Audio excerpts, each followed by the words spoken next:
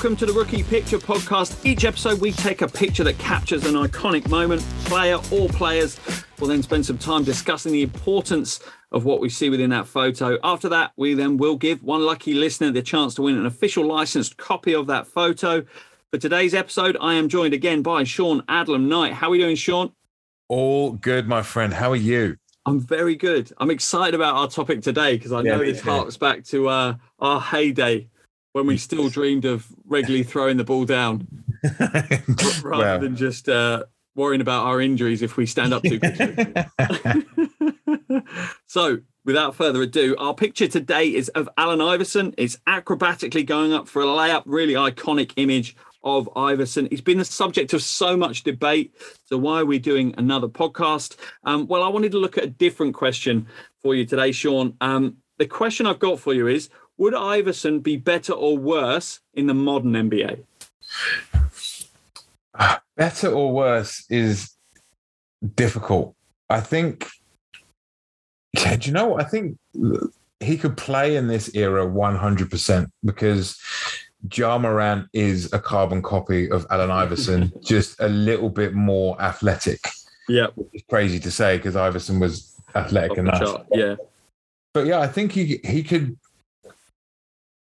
better maybe because he's used to, you know, AI would try and get to the bucket and get hit every single time. He'd spend more time on the floor or in the air than anything else. And I think that he'd be at the free throw line every single time he touched the ball. Yeah, definitely. So I think he'd probably average 20 from the line. So if you want to look at it, if he's better in the points average, he could well be better off. The only thing that would let him down, possibly, is his ability to shoot the three. Yeah. That's the only thing where maybe he wouldn't shine today. But I just think that he had such a transcendent game and he was just so electrifying at that time. And that, you know, like sort of 95, 96.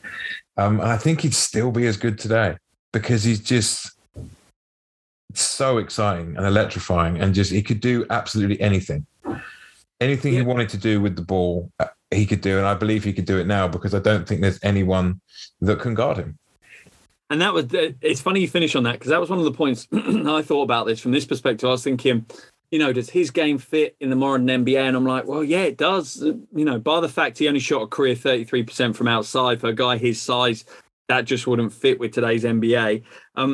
But I thought about, he fits the way he attacks the rim. He will be more protected by the refs than he would have got back then. The lane isn't clogged by just big bruisers as it was back then. But then I kind of reversed that and said, but he's not going to go up against defenders that can't move anymore. You know, you think about back to the 90s and some of the point guards he would have gone up against. And this is no disrespect to them, but even some of the greats, John Stockton, how's he supposed to stay with Allen Iverson? You don't have a John Stockton in the NBA anymore. You don't have a guy that's clearly can shoot the ball, high IQ, pass the ball exceptionally well, and is a good leader. You have to still be athletically gifted. You have to be quick. You have to, you know, have something about you to go above that. And that's the only thing I think where I think, would he be better or worse? I just think the defense would be better to be able to cope with him than it was back in the 90s. You say that, but if you think about it, a lot of the time, teams would switch up their two guard to guard Allen Iverson because they knew that their one had no chance. So, you know, like famously, you switch up, you got Michael Jordan on him. You know, yeah, and that's the big one, right? The highlight clips that you see from that matchup are one of the biggest things that probably taint Jordan's God status. Yeah. And you've got Kobe always saying that, you know, Allen Iverson was the toughest guy he ever played against because it was always his defensive matchup. You know, and there's other players out there at the time that were two guards and maybe even threes that had to come down and try and stop him. So I still think he's just got the edge because of the toughness and used to playing against, you know, being people. They said he was 6'1". He wasn't 6'1". He's more like 5'1". Yeah, no chance. Being beat up by people that are 6'6", 6'7". Yeah, you know, like it's nothing. And I just think that I think he'd be okay. You know, I really do. The only thing is he had a great crossover and all that for the time. things have moved on. People are a lot quicker now. Yeah. But his ball handling's still going to be good enough to get him exactly where he wants to go. He's used to be getting hit, so that'll be fine. He could jump over people. I don't see him being stopped in any era that he plays in. Now, and again, obviously when we think of Iverson, we think offense, because that's where all the highlight tapes come from. And, if there's an apocalypse, we'll think that he only ever played offense and never played any defense. Often we forget the fact that he was the NBA steals leader for 3 seasons. He's no slouch on the defensive end. No. He didn't ignore the defensive end at all. And if anything, I think that potentially is one of the advantages he would have in the modern NBA, because one, like you say, he'd be happily to be physical. He'd happily guard guys that are bigger than him, which he's going to have to do. You're seeing a lot more point guards that were Magic Johnson's size rather than his size now. So he's going to have to be outsized. But I don't think he'd be fazed by that. I really don't. I think he came with that 90s attitude would be a benefit for him in the modern game. Mm-hmm. Trying to zoom back a little bit from his career, trying to pick apart his career. Obviously, certainly a turbulent career, real roller coaster, and plenty of drama off the floor as well as on it. Yeah. Iverson was jailed in 93 for a fight in a bowling alley. Only 3 people arrested. A mass brawl between a group of black friends and a group of white friends. Yeah. Only 3 people arrested, all of them black. I don't think we're particularly surprised with that fact. No. Conviction was overturned in 95. He got a ridiculous sentence. He got a sentence that only, I think, capital murderers were getting at that stage. Yeah. What impact do you feel that kind of experience would have had on him as a player? Obviously, we've seen certain fallout with regards to his life, maybe, that came from that. But do you think that impacted anything to do with his game, his career? No, I mean, if anything, it made him tougher. I think, we talk about players coming in with a chip on their shoulder. You talk about Allen Iverson, I think that if anything, that those kind of activities and what happened and what he went through made him into the guy that was 5'11" and didn't care about who he was going up against and would get hit to the floor and get back up. And it gave him that, not a term that was used back in the day, but it gave him that kind of swagger. It gave him that kind of, that work and that dirt and that grit and that chip on his shoulder. And I think he got great enjoyment out of, like, the way you watch him play, like he got great enjoyment out of making other players look silly. One of the greatest photos of all time is him stepping over Tyrone Lue after hitting the game, like the basic game winner against the Lakers in like 2001 in the first game of the finals. But that's what he enjoyed, and that's what kept him going, and that's what he was, and he represented that hard knock culture. Yeah, and that made him the player he was. I think without that hard-nosed attitude, he's a very different player. He's extremely talented, absolutely, but he's not the same kind of person. Yeah, no, I know what you mean, and I think you're right. And the thing I find even more interesting is that I think that mindset, the way he was, and whether that's from a tough upbringing that he had, from the ridiculous jail sentence that he had. But it seemed to fit really well when Coach Thompson brought him in and recruited him for Georgetown. Mm-hmm. He fit with Georgetown's, I hate to use the word in this context, but their brand, their identity, who they were, right? Yeah. He fit with that feel. How close were we to not having one of the greatest players of the 90s/noughties if Georgetown hadn't picked him up? He'd had a jail term. He was, not exactly at the top of everyone's list because of the off-court stuff.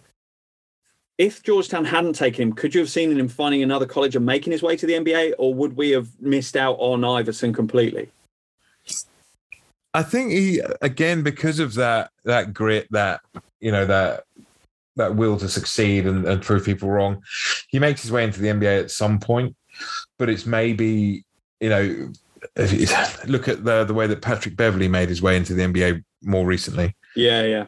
He bumbles about a bit. You play overseas, and then you crack the league after about 5-6 years of doing that, and you come in as a hard-nosed defensive specialist or something like that. So we still get to see him, but I don't think we see him at the high level because he'll have had to change as a player to get there, right? Yeah, I think, you bounce around and you lose, I think the way everything worked out for him is insane when you think about the way that it could have gone. We could have been. So how many? And the thing is, how many players went down that other route, right? Yeah. Well, more than didn't. Yeah. Sadly. Yeah, but I just think that I think he makes it somehow because he's got that kind of tenacious attitude. But certainly the way he played the game was that way. He seemed to, like you say, have that chip that he had to be the best. He almost played the game as if everyone was disrespecting him the whole time he played. Yes. Yeah. And I think without Georgetown, you don't see the same guy. You still see him, but you don't see the same guy. I truly believe that them picking him up and letting him have that year just to show out and gain even more confidence is what pushed him to be able to come into the NBA and say, well, none of you guys can hold my jockstrap. You know, because he's floating on cloud nine rather than getting beaten up on the way up a waterfall kind of thing.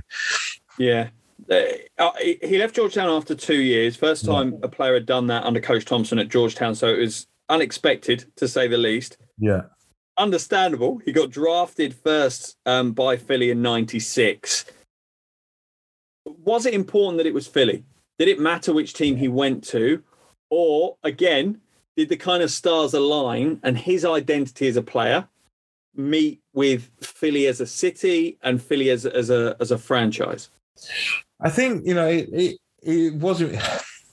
I think the stars aligned 100%, but it also was important that it was a team like Philly that needed someone to come in and do that, to gain some respect back from, what was once a fairly successful team with some great players, like Dr. J, Barkley, and all these things. That after Barkley sort of left, it all turned pretty sour for the Sixers. So it was important to have an East Coast team for one. It had to be an East Coast team just because of how he is and how he plays.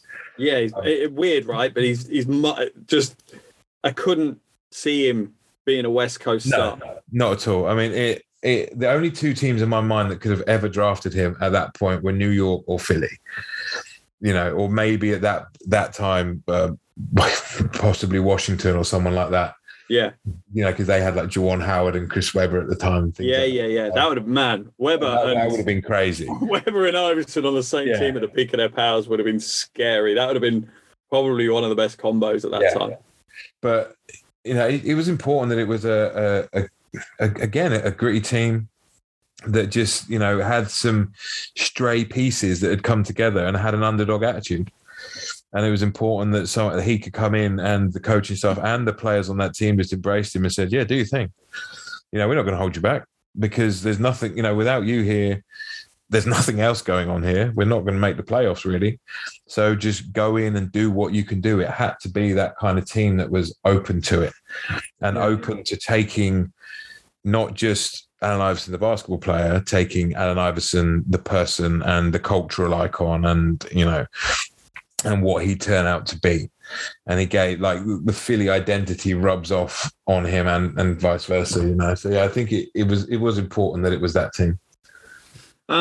As always in our episodes, I'm obliged, I think contractually obliged by you almost, to zoom out of the basketball and look at some sneakers for a little bit. Yeah. Iverson, obviously, Reebok player. And interestingly, in the last episode, I came out and said, I'll only wear Puma and Nike, and only Puma because I obviously used to work for them. And Cons. I probably would wear some old school Reeboks, if I'm honest. I probably might rock some Reeboks, even though Reebok is an even worse brand than Adidas to me. But I might. Do you know what I mean? I might rock some old Kemps or some Shaqs or even some Iversons as well. Yeah. Iverson signed a lifetime to this. I didn't find this out until I researched this. This is mad. Iverson signed a lifetime deal with Reebok in 2001. Yep. He still gets, for the rest of his life, $800,000 a year. Yeah. Okay. Plus, he gets $32 million when he turns 55 in 9 years' time. Yeah. Okay. The question for you, Do you think Iverson's deal with Reebok is good value for that brand? Yeah. Reebok's been a really odd brand, though, hasn't it? It's been through so many opportunities, but not much coming out of it. Right, and then they ended up getting bought by Adidas, and then bought out by another company more recently. That actually Shaq is an investor in the company, so Shaq now partially owns Reebok, which is kind of cool. But anyway, it's a funny brand, and I love the questions. The first Iverson shoe is one of my favorite shoes of all time. Hexalite is a massively underrated air technology, and that shoe, just because of who Iverson was at that time, it was so different to anything else. It doesn't look different now, which tells you a lot, right? Yeah, right. And it still looks kind of fresh now. You know, you could put a pair on and not feel like you're necessarily wearing a retro. Yeah. You know, but I think it was important that those two brands sort of got together because they'd had some success. They had Shaq, they had Kemp and whatever, but they'd only ever bubbled around a bit. And they both, you know, Iverson needed someone that would take him on and let him do what he wanted to do. But is it a good investment? I mean, 800 grand a year. I don't know, man. That's a lot of trainers you got to shift, mate, on the back of Iverson's name. Then 32 million when you hit 55. I mean, it's... And don't get me wrong, by the sounds of Iverson's lifestyle, he's probably glad that he's signed that lifetime deal. Yeah, right. But I don't know. I think that it's difficult because you're always going to be able to release, you know, retro the questions, and they're going to sell. Are they going to sell 800 grand's worth a year? No, I don't think so. No, you got to do some work out to get that back, right? You mentioned a company bought them recently. It was the Authentic Brands Group, which is an awful name for a company. They bought Reebok for $2.5 billion. Yeah. Reebok haven't done much with Iverson in recent years, really. Yes, we see a few re-releases, but there's no marketing or publicity that pushes behind it. Reading some of the bits around it, they've used him a lot in the Asian markets because he still has a lot of brand equity in the Asian market, and Reebok have really struggled to break through there. Do you think we're now, with this takeover deal happening, going to see some of the old stuff being more proactively worked upon and put back into the market? Are we going to see more Iverson trainers come back out now? 100%. You know, because you look around, you see the NBA actually using Allen Iverson more than they ever have done. He appears at a lot more events. He's the Hall of Fame inductee and whatever. And I think people look at him as, you know, he went off the rails a bit, had some maybe rough times after he retired or couldn't get a team, whatever, and he's sort of turning it around. I think, if Reebok have got any sense now, the Authentic Brand Group or whoever, I mean, best believe that Shaq's invested interest is because he wants to re-release all of his. Oh, mate, I'm looking forward to them. Especially with Shaq pushing them as well. Yeah, you know, so I think we do. I think we see the questions come out in the original colours more. We see that, I don't know if you remember the second Iverson, the answers, the first basketball shoe to have the DMX technology. Yeah. Great shoe. Again, holds up pretty well looks-wise to a modern shoe. So, I think we see them start to come back. And the thing you've got for me is he's had so many iconic moments in his life. You can create an endless supply of specials. Endless. This shoe is to celebrate when he stepped over Jordan. This shoe, there's so many moments. Do you know what I mean? That you can just... mind-blowing how many different shoes and stories you could tell through that. And ultimately, if you think about it, they've done next to nothing with him in the last 20 years, and that's cost them, $16 million? Yeah. I think they need to start getting a little bit back for that investment now. Yeah, you know, and that's the way sneaker culture works now, isn't it? You know, that shoes are known by what happened in the shoe. So you've got like the flu game Jordans, people call them flu game. They're what he wore, you know. And despite what Pippen keeps telling everyone. Exactly. I mean, if Reebok have got any sense, you re-release the questions that he's wearing when he crossed up Mike as the crossover. You know what I mean? There's so much marketing there. Yeah. But marketing has always and will always be Reebok's downfall. Because historically, I think it got worse when they joined the Adidas family because Adidas didn't care about them. No. They didn't get any focus. They were the weird cousin that no one was taking any notice of, that's stuck in the corner getting dusty. Yeah, but I just think that's always been their problem, because they've had some pretty good tech. I mean, over the years, the pump idea was a great idea, not executed that well, but hey ho. I still remember my brother getting the train from the South Coast into London just to spend £120 on those luminous yellow ones. Yeah. Yeah, literally. Bear in mind, we're talking about when he was doing his paper round at like £10 a week. Yeah. To go and buy those, and I was like, "What's the big deal?" And he went, "Well, look," and I was like, "Yeah, that's pretty cool." No real technology to it at all. No. Like, it's really cool. I'm pumping up my time. That's cool. Yeah, and they've had so many opportunities, like D Brown wearing them in the dunk contest and pumping them up. Yeah. They never did anything with that. Yeah. And that's so crazy. They had a good campaign with Shaq, but how can you not have a good advertising campaign with Shaq in it? Yeah. He does that for you. You don't need to do anything on that. There's so many missed opportunities throughout the years. Like the Kemp shoes, they were never really marketed properly. And you could, mate, for love nor money, could you get them over here? No, couldn't get them. Could not get them. And, and he was one of the most recognizable players of that era. Yeah. High flying, loud, brash, playing on a great team, but they just did nothing with it. Yeah. And I think it's because they never called them, apart from the Shaqs, they were called the Shaq Attack.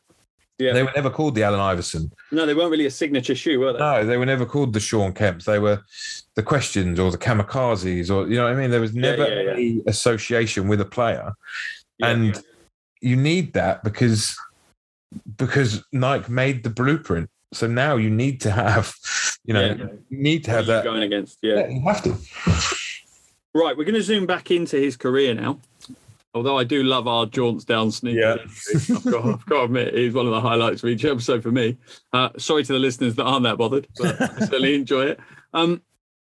Obviously, spent numerous years at Philadelphia trying to get it going, managed to get them to 6 playoffs. Yeah. Obviously, the most successful 2001. Had a ridiculous play, averaged nearly 33 points a game in that. But it kind of all fell apart in the 2006-07 season. Yeah. Was traded to the Nuggets. In hindsight, do we consider Iverson's move from Philly to Denver as pretty much the end of his career? Yeah. To a certain degree, is that kind of, okay, that's Iverson done then? He's just going to be, what Carmelo has become now. Is that how we would position that move in his career? I think so. It's sad because, he went to the Nuggets and people forget he was still an all-star. And then he went on to Detroit and was still an all-star, but that wasn't based on his numbers. That was based on the fact that he was Allen Iverson. Yeah. And he was the face of the hip hop generation that was within the NBA, and he was the face, everyone wearing the velour suits at the time and stuff like that. He was the face. Hazards. Yeah. Yeah. He was the face of that. And I think that's what got him. He was obviously still a great player, but he was nowhere near the player that was getting voted into all-star teams in the late 90s, early 2000s. No, he'd lost his superpowers at that point. And I think, if anything, it kind of, for me, showed, because I don't think he lost particularly physicality. Yes, he had a few injuries and things were starting to mount up on him because he put his body through a lot, the style of play that he had. Yeah. But I think it really showed how important the psychology for Iverson was. Yeah.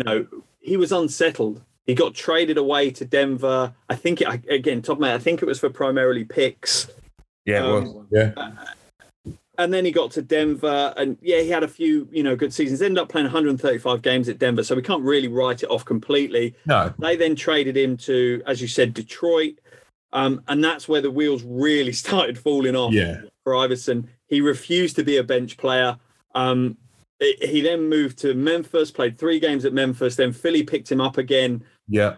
Played 25 at Philly. But again, this conversation of you're going to be coming off the bench now, you're at the back end of your career, didn't sit well with Iverson. Do you think, well, there's several aspects of this. Do you think maybe he regrets making that stance now?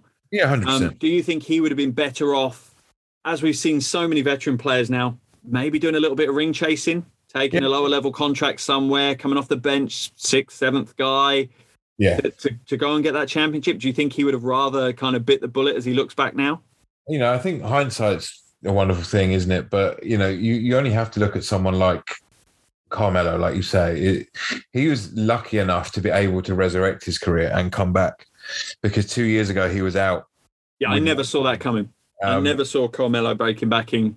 Because he just didn't want to take a bench role. But there comes a point where you have to realize that the young guns are winning, and Father Time waits for nobody. And, yes, you're still an amazing player. And he's proving that. He proved that last year and he's proving it again now.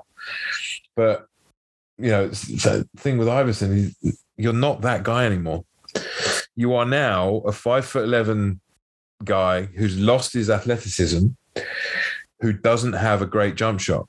Yeah. And at that point is when you see the game changing, and it was moving into the Steph Currys of the world were coming in and shooting from 900 feet away like it was nothing. And it was just, he'd become too old school, but he could have been a great sort of solid bench point guard for a second unit on a championship team. But he just wasn't willing to accept that role until Philly signed him back. But at that point, it's too late. Yeah. And then I think 2 years by that point. His body just gave up more than anything else. I think that's why we really saw the end of Iverson is, when you are that slight and small and you're hitting the floor all the time, his body gave up. But I think he definitely could have had some more years with a better attitude towards the later stages of his career. And that's difficult for me to say, because one of the things I loved about him in his younger career was the fact that he had that attitude, and he, the whole we're talking about practice thing is one of my favorite things in basketball history, because it's the way it was perceived in the press at the time, the level of arrogance. It was amazing. And I loved that attitude, but it got the better of him, and it did ruin his chances of, not solidifying that career with a championship ring. Because at the end of the day, in the NBA, if you haven't got a ring, you can still make the Hall of Fame, but you haven't got a ring. Yeah, that was kind of the last bit for me that I was going to ask you about is, does the ring make a huge amount of difference? So he was a 2001 MVP, 11-time All-Star, 4-time scoring champion, 3-time steals leader. They've retired his jersey in Philly, Olympic bronze medalists, but no championship ring. Does that, if he had gone a bit ring chasing at the back end, picked up at least one championship ring, does that elevate him into a different conversation? He's a great. Would that kind of elevate him up into more legendary status? I think so, but it's difficult, isn't it? Because, a lot of players do it and they get disrespected a little bit for it. I mean, Gary Payton ended up getting a ring by running around and then chasing one, and he got one, but he didn't get it in the most respectable way. Yeah. But I think with Iverson, I think he just needs that one. It's funny because his career and Carmelo Anthony's career are so very similar. Yeah, I know what you mean. Carmelo at the Knicks and Iverson at Philly, really trying to make it work. So determined to try and win something, and then having to leave because it just didn't. And it just didn't work. And and like Carmelo now is one of the all-time greats. He's a great player, but no one's ever going to remember him really unless he wins a ring. Yeah, I think it's true. He just becomes that. Do you remember Carmelo? Oh man, he was. It's not. He's not going to be in the top 20 or 30 players that you list as the all-time greats, is he? No, I think if you talk to young kids now and you ask them about Allen Iverson, they don't really know about Allen Iverson. Yeah. Would they know him if he had a couple of rings? Yeah, you best believe it. I think it's the same conversation you probably have someone about like Charles Barkley or Karl Malone, right? Yeah, 100%. You know what I mean? We only really remember Charles Barkley because he's on TV now. Yeah. Younger fans who? Yeah, like the bloke on the gobby bloke. Yeah, the one that fights Shaq all the time. Yeah, I know the one you mean. Reggie Miller. I remember him for his playing ability, even though he was crazy good. Yeah, ridiculously good. Yeah. Like Reggie Miller. No one, the only people. Yeah, so many players. It's kind of heartbreaking when you think of it like that. It is. So good, but they just didn't get that one thing That's it. And ultimately, you're in sports, right? It's winning. That's what matters. You're That's going to all be that judged matters, by really. that. And they never strung a season together that got them to that ring. Or they were just never in the right place. Yeah, that's it, isn't it? That's it. Not at the right place. And some players that really don't deserve a ring walk away with 3, 4, 5 rings. Yeah. Robert Horry. Yeah. Well, yeah, I don't know. Horry contributed. He might not have been the star, but he certainly contributed. Yeah, fair enough. In the clutch moments, to be fair. Just to wrap up our episode, I'm going to shove you off the fence, the one you refused to get off early, first thing. If Allen Iverson had been drafted in 2016 instead of 96, would he have been better off or worse off? Do you think he would have made more of an impact? Would he have been a championship? Would he have been, or would he just not have been the player that we love and we so fondly remember? I think it's a difficult one, but I think, in all honesty, he's going to be better in the 90s because of his game. His game was attacking the bucket, absorbing contact and finishing that way. Whereas now, if he's drafted in 2016 and you're 5'11", 6 foot, and you don't have at least a 38 to 40% 3-point clip, then you're going to be a little bit irrelevant. I mean, you look at someone like a Ben Simmons is becoming irrelevant, and he's 6'9", and he can't which is mad, right? Well, no, maybe that he's 6'10", maybe 6'10", 6'11", and he can't shoot, so we laugh at him. So I think now, you're coming in shooting sort of 30% from three, not a decent mid-range shooter, but not lighting it up. I don't think that he has the same successes. And he's definitely not as exciting to watch. You'd have to change his game to do that. And I think, without that attacking the bucket, getting hit and whatever, it's not Allen Iverson. So he embodies mid-90s, I think, mid-90s, early 2000s, hip-hop culture, basketball culture is what it is because of Allen Iverson. So that's where he's at his best. So many of the points you make, I agree with it. And overall, I think I agree with you. I don't think you'd want to put him in that time machine and bring him forward 20 years. I don't think he'd be better off for that. And I think there's other issues to it. The off-court stuff, I just don't think is accepted anymore in the NBA. I don't think you can get away with having... And let's be honest, I feel for Iverson because a huge amount of it is just rumors and people, suing him even though nothing happened. They just know that he's got a bad boy reputation, so they're going to try and take some money out of him. Yep. But I just don't think the NBA or GMs are as accepting of off-court antics as they were in the 90s. Totally agree. And I think that would have limited him. I don't think franchises would have put up with and it is rumors. Much is unfound. People accusing him of assaulting them. It never happened. People accusing his bodyguard and fights in casinos and all this kind of stuff. Some of it happened, some of it didn't, but I just don't think that he would have been given that long at a club that he had in Philly, being the main man. They wouldn't have had that opportunity. I think they would have, after a contract or two, been like, right, I think we need to move away from him. Let's trade him away.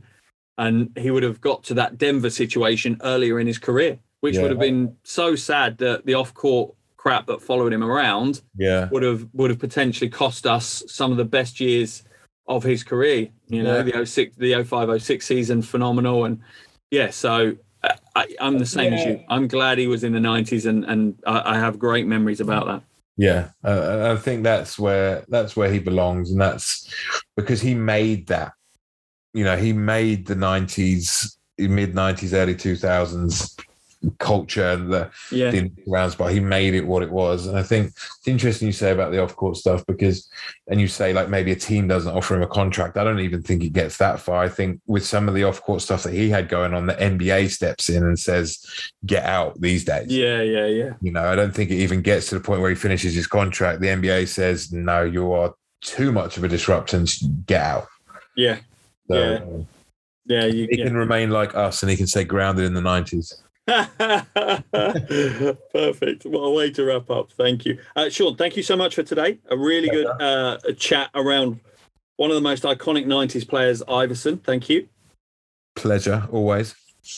So that wraps up another Rookie Picture podcast episode. Thank you guys for listening in. Hope you've enjoyed it. Remember, if you want a chance of winning the official license photo of Iverson, all you need to do is head over to rookie.uk, enter the competition, and who knows, you might have that winging its way to you shortly. We'll be back soon with another Rookie Picture podcast episode. Until then, have a good one, and we will see you all soon.